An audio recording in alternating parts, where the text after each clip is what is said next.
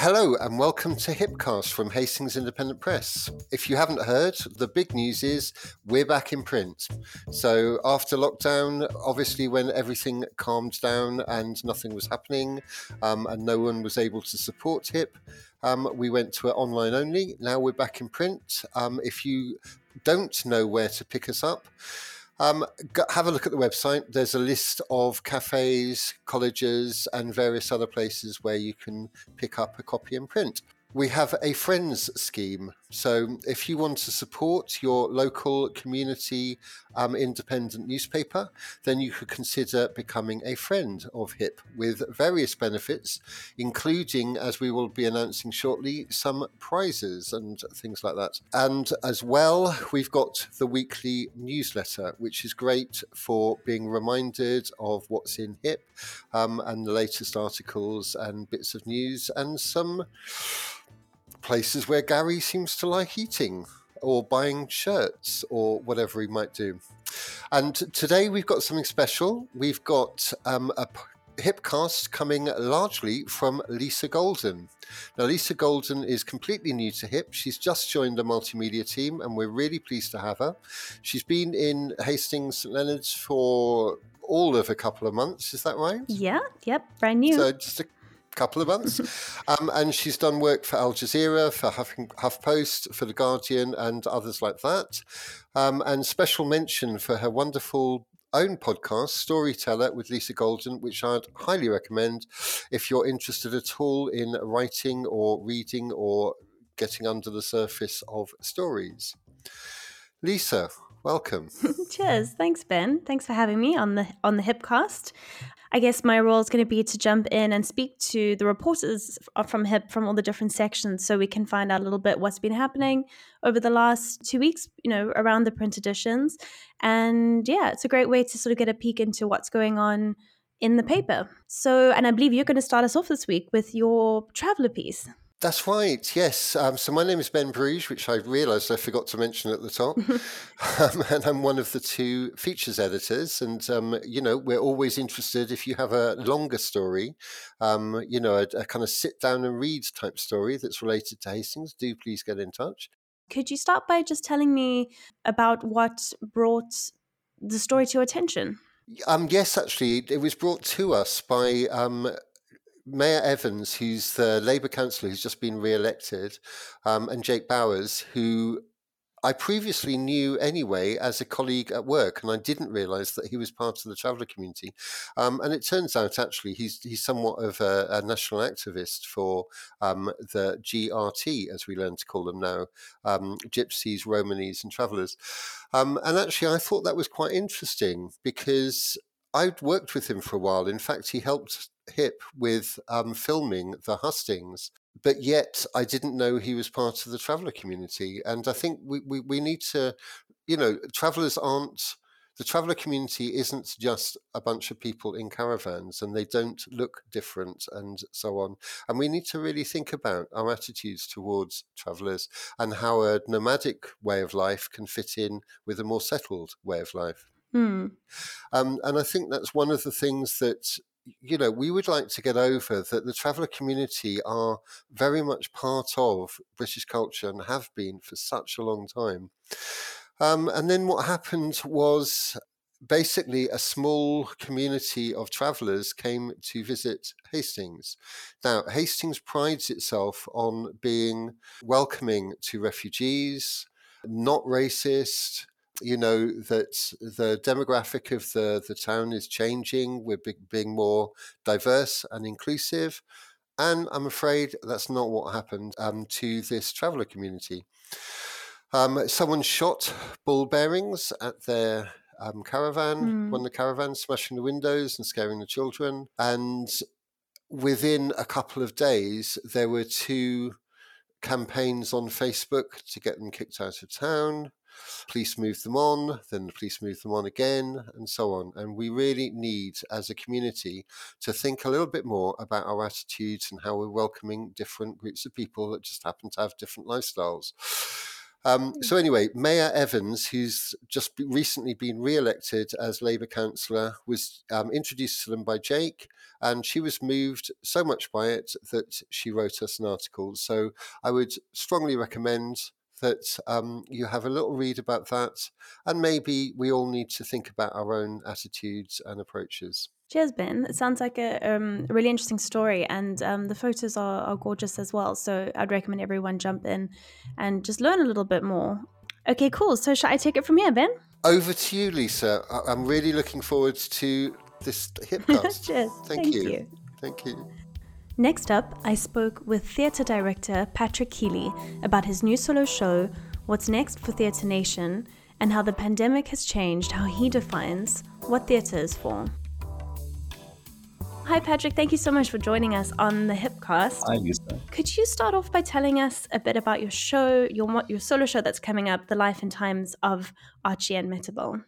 Yeah, sure. So it's based on the writings of wonderful American humorist Don Marquis, and he wrote a kind of series of poems based on the life and adventures of principally two characters, Archie and Mehitabel. And Archie is a cockroach, and he lives in an apartment in New York. We're talking New York's jazz age, New York in the frantic, fun 1920s before all the crash. And then Mehitabel is his best friend, and she's an alley cat. And Archie, of course, is this very jaundiced. He was a bad poet, and he ended up getting reincarnated into the body of a cockroach. So he has a lot of very sour and funny and witty observations to make about humans and the madness and stupidity of human beings and their follies. And the poems are just very, very funny. And he just meets a whole variety, a whole gallery of other characters. And Mehitabel, in the meantime, is just constantly getting pregnant and having litters of kittens. And she thinks of herself as this artist or artiste. She says, I'm a dancer, Archie. But she keeps getting kittens. And so her career keeps getting stymied. So it's just terribly funny. But on the way, Archie often has these interesting encounters. So it's wonderfully wicked and satirical and very funny. And it gave me an opportunity to show off, basically. So I get to play about 20 different characters, do lots of different accents. And it's also, I'm a frustrated clown. So it's quite physical as well, because I love physical action and theatricality. Yeah. And can you tell us a bit about how Theatre Nation adjusted to the challenges of COVID, and maybe if there's any lessons you learned from it now that we're coming out the other side of it, hopefully, fingers crossed. Oh, good question. Yes. Well, I think just before COVID, we were about to tour production of Waiting for Godot, which we'd rehearsed in London, and we were about to open it at the White Rock Theatre down here for a couple of nights before taking it on tour around 15 venues in the south of England. It was Arts Council funded, and it just died the death. Obviously, we couldn't do that. So that was a bit of the company came to a bit of a shuddering halt, while like the entire world, we started to think about what next. And I had a rethink about what is the theatre company for? And I thought really what we need to very much concentrate on is, I actually came up with a new really description of our company, which we put on all our publicity now, which is community, creativity, collaboration. And I felt those three words were really central now to what we had to be thinking about, so that anything we did had to in some way be embedded in the community or contribute to the community that we live in. And Hastings is such a wonderful creative community with so many great creative practitioners in so many areas. And so I felt that was really important. And I also felt collaboration was the only way forward. That the days of just struggling on your own, it just wouldn't work. We're going to rise and fall together, I think, in the arts in general, and those of us individually who are trying to still make work and be creative, we need to look for ways to collaborate with venues, with other organizations. And so that's what we started doing. And we've created this wonderful collaboration with David Glass Ensemble, who have an international reach. They do work all around the world with their artistic director, David Glass, who's an extraordinary theatre director, theatre maker, and workshop leader. And we brought his creative practice workshop to Hastings in the autumn to work with creative practitioners down here. That was a big success. That went on for a week at the Stables Theatre, with whom we're also developing, I think, a good relationship. And it's wonderful to have the Stables also very, very supportive. Neil Salmon, who runs Stables, has been incredibly supportive to companies like mine, small companies like mine, during COVID and during lockdown. Yeah, that's great. I'm immensely grateful. I think we all learned that we have to work together, that the only way through is going to be everyone sticking together. Okay, great. So the people of Hastings are excited. They're ready to get back into the theatre so they can come see your show. And can you tell them a bit about anything else that's coming up? Oh, cool. Yes. So in addition to Archie, can I mention to the ladies and gentlemen and kids listening, it's very, very funny, and it's suitable really for anybody from the age, I would say, of about 10 Fantastic. upwards. So yeah, it's a delightful, delightful piece, just a great entertainment. I call it satirical with bite and claws. And so next we're going to do a pop-up event, which we're really excited about. It came around because we were really shocked at the government's announcement that they were planning to slash funding for provision for the arts in education in schools and colleges. We thought a terrible, terrible time to be doing that when the arts is already suffering so much. And also when, I don't want to get too political, but when they were being essentially taken to court for squandering billions of pounds that they'd been funneling to all these companies during COVID. It just seemed a terrible, terrible hypocrisy. So we were quite inactivated by that. And so we decided to do a pop-up event, and it's called Art on Fire. We thought something a little bit provocative, and we're going to interview a number of interesting creative practitioners who live in and around Hastings, film them, make a film, come up with a film, which we're then going to show at the Stables Theatre on Wednesday, June the 2nd. It's an evening event, 7:30. We're going to show that film, have a Q&A with ourselves, the team, myself, Sam Sharples, filmmaker, and Francis Viner, a wonderful director. And we're going to have a Q&A and then open it out to a discussion forum with an invited audience, whoever would like to come and discuss really what is happening with the arts. How is the arts going to respond both to the world we now live in and also the political climate we also live in?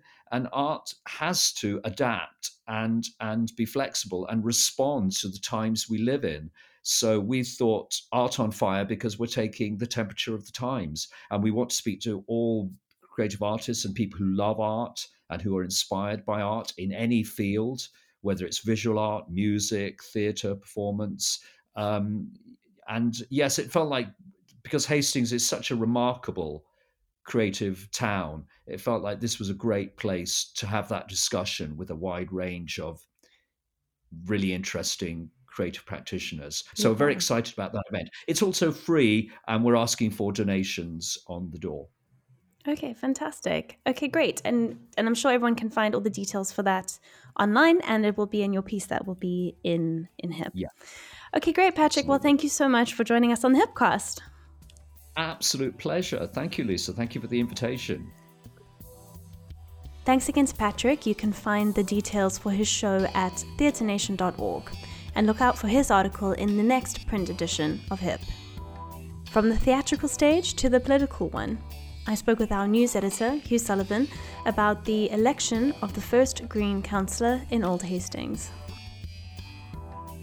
So, Hugh, you wrote about Julia Hilton for your piece in the paper this week. Could you tell me a little bit about her?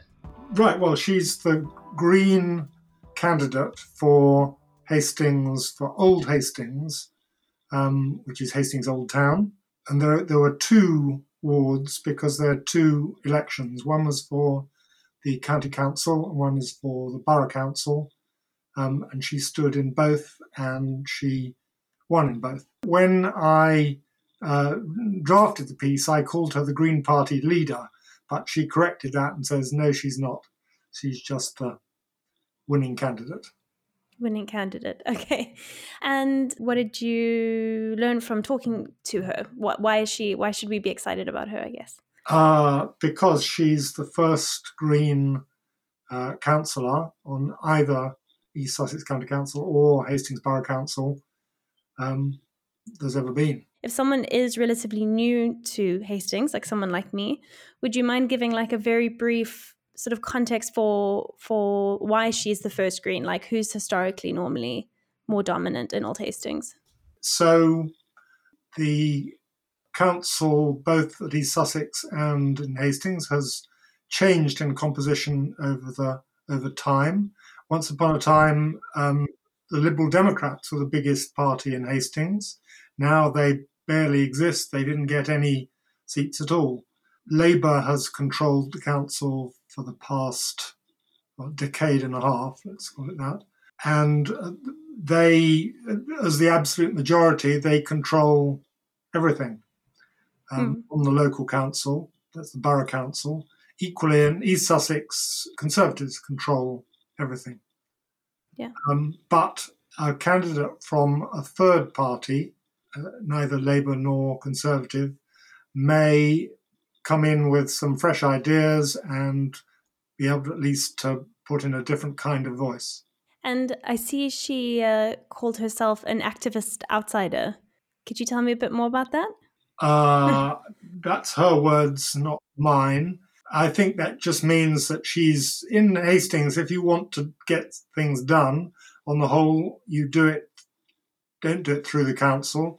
You do it through community groups, through activism, either yourself or with like-minded people, and that's how things get done on the whole. So I think she's been doing that in recent years.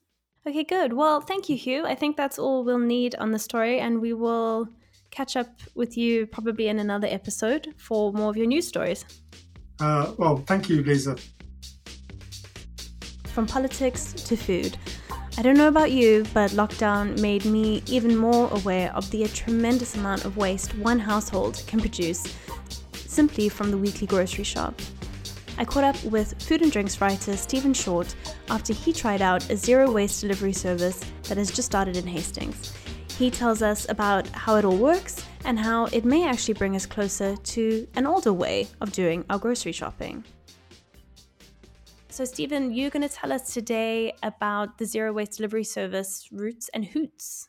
Yeah, so I used to live in Brighton many years ago, and there are a couple of zero-waste supermarkets in the town where you sort of take your own bag and you weigh your own rice and cereals and things. Interestingly, I didn't know Shiv, and I didn't know Shiv's supermarket Kindly, which opened literally on the street I used to live in, but long after I'd left. So I heard about Kindly, which is a supermarket, and then I heard that they were delivering to Hastings, having had requests from Eastbourne. Now, I don't know about you, but there are two of us in our household, and the amount of recycling that we produce is terrifying. Yeah, got the same situation. Yeah. Mostly it's wine and gin bottles, but also just so much plastic and so much paper that I thought when we saw that Shoots and Hoots were delivering, we thought we'd give it a go because we eat a lot of rice, we eat a lot of quinoa, we eat a lot of nuts and cereals and things. It just seemed like very kind of the stuff that we would need. So I contacted Shiv or Shiv's people, and they told me a bit more about it. And I think it's a really interesting brand idea. I mean, he kind of said that he noticed that every time he went to the supermarket, he came back with more and more recycling. And then, funny enough, he also says that he saw an episode of Blue Planet where there was, I think it was a turtle trapped in some rubbish, and he realised that something needed to change. So that's how that's how he sort of decided his business. And then he said that people were coming into the supermarket but unsure about how to buy things because we're so used to things being packaged that if you go and just see a wall of rice or a wall of like cereal, you just think, oh God, what am I meant to do with this? So he said that he was getting quite a lot of requests from people if they could deliver pre-packaged stuff, or not pre-packaged, but kind of quantities. Yeah. And he realised there was a demand. Also, people didn't want to lug big bags of rice and big bags of sort of cereals and products and cleaning products and stuff home. And so he trialled it in Brighton, and it went so well through word of mouth that he started getting requests from Eastbourne. And then obviously he kind of thought it was a kind of product that would be good in Hastings, so decided to come over. Okay, great. And could you tell us a little bit about your order that you arrived? Like, how did it all? How did you do? You pick it on a website? Like, how does it all go through? So you go online. I mean, if you've never been to a zero waste supermarket before, it's worth going in and just checking one out, because you sort of get an idea of what they sell and how you can buy it. But you just go onto their website, and then it's all divided by sort of cupboard, store cupboard stuff, which is all your rice and your quinoa and your grains and things, cleaning products and beauty products. So you sort of just go through, and it's slightly tricksy in that you have to order things like rice per, I think it's either 50 or 100. So you kind of need to know what quantities you need, and you just sort of add increments. It's fairly easy. So they've got quite a wide range. So you just sort of put together your essentials, press send, and then they give you a delivery slot. Nice. And I mean, are you seeing products like this or services like this becoming more and more popular in Hastings? Yeah, absolutely. I mean, part of it is a pandemic. We're all so used to kind of ordering everything to be delivered that I think that's really helped. Also, I think the fact that lots of people don't, I mean, it's changing slightly now, but lots of people weren't particularly comfortable going to supermarkets for obvious reasons. And if you're interested in, if like us, you realise that we just produce the most amazing amount of crap. And actually, it's really good to reduce that. So all the grains come in bags, all the nuts and things all come in cotton bags. So it's recycled. They come and collect once you've finished everything. Cleaning products and sort of body washes and things come in glass bottles, which they will then also come and collect. So it's a real sort of 360 operation. They bring it to you, you use it, and then you give them the waste back. Amazing. I do think, if you're slightly environmentally aware, anything you can do to reduce the impact on the planet is good. It's also surprisingly reasonable priced. Like some kind of delivery services really charge you a premium. Our first order was 50 quid, and we got loads of rice, loads of quinoa, loads of cereal stuff, cleaning stuff, loads of Brazil nuts, which is really weird because I don't know if you know, there's been a global Brazil nut shortage, so I don't know where they. Oh, really? And it just they phoned the day before, or they emailed the day before saying that we had a delivery slot, and then phoned about 20 minutes before they arrived fully PPE'd up, so kind of just left the box on the doorstep and stepped away. And now I need to arrange for them to come and pick up the bags. Awesome. Well, great. Well, thanks for testing it out for all of us. And I'm sure people will be able to, their website and their Instagram is at the bottom of your article, which is on the HIP website. I know one thing I do actually, just a funny thing from Shiv, I asked him why he called it Roots and Hoots. And he said that he wanted to go back to the roots of shopping because it's like in the continent, housewives traditionally in the past would go to market with a sort of tote bag and buy what they needed for the day. And he said he really wanted to get back to sort of that traditional way of shopping. And the hoots comes from the fact that he wants to hoot about it, which I thought was quite sweet. He wants to hoot about it. That's sweet. Want to know. Oh, lovely. We're rounding out this week's edition of the podcast with a short clip of a conversation between Gareth Stevens and the cartoonist Paul Sample, creator of the cult classic Ogre. You can find the full article in the latest edition of the paper or on our website.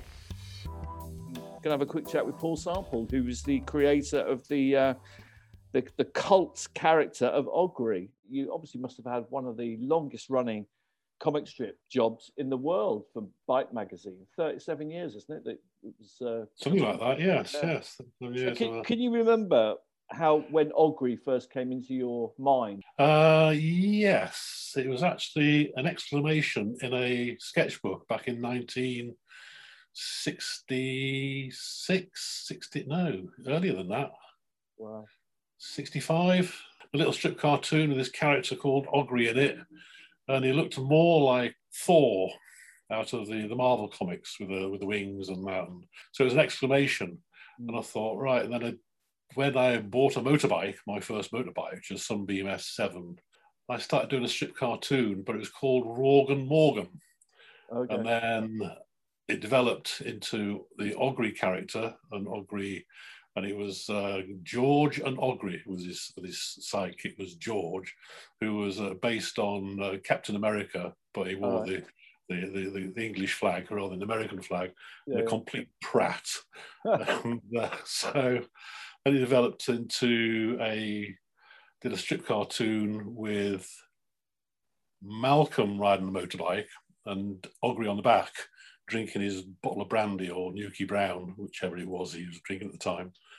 And this was based on a true story of my first experience on a motorbike, whereby I'd be riding, second experience, when I had a Rocket Gold Star, going along up the motorway, and first time I'd done 100 miles an hour on a motorbike, and I suddenly heard these tinkling noises and all these noises from the engine. I'm thinking, shit, something's going to break. So I just shut down the throttle and stopped and thought, no, take it easy.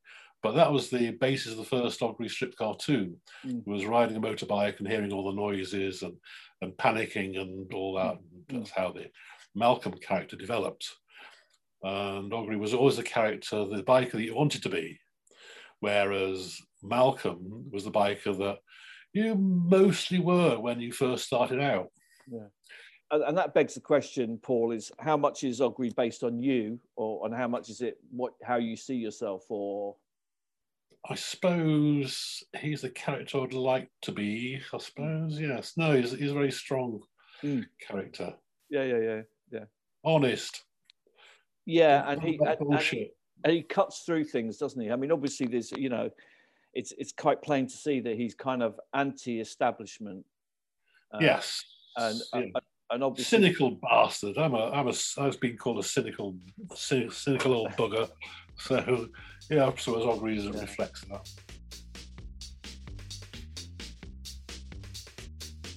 Well, there you go, the origins of Ogri. That's it for this edition of the Hastings Independent Podcast, the Hipcast.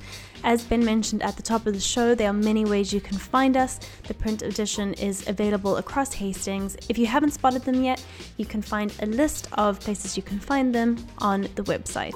As a reminder, that's hastingsindependentpress.co.uk. On the contact page of that website, you can see all the different sections, anyone you might want to get in touch with. But if you've got any thoughts, questions, comments, ideas for the team, you can always get in touch on info@hastingsindependentpress.co.uk. If you are a millennial like myself, you might enjoy HIP's social media offerings. So you can go and find us on Instagram at Hastings Independent or on Facebook at Hastings Independent Press. I recently made a video for the team on Georgie Wheeler, a local artist. So if you want to head down there and give that a watch there, it was lots of fun to make. And we also have a really wonderful weekly newsletter, which arrives in your mailbox every Sunday and gives you a great overview of the stories that the team is covering. So have a great week. We'll be back in your ears with the next episode of the Hipcast in 2 weeks.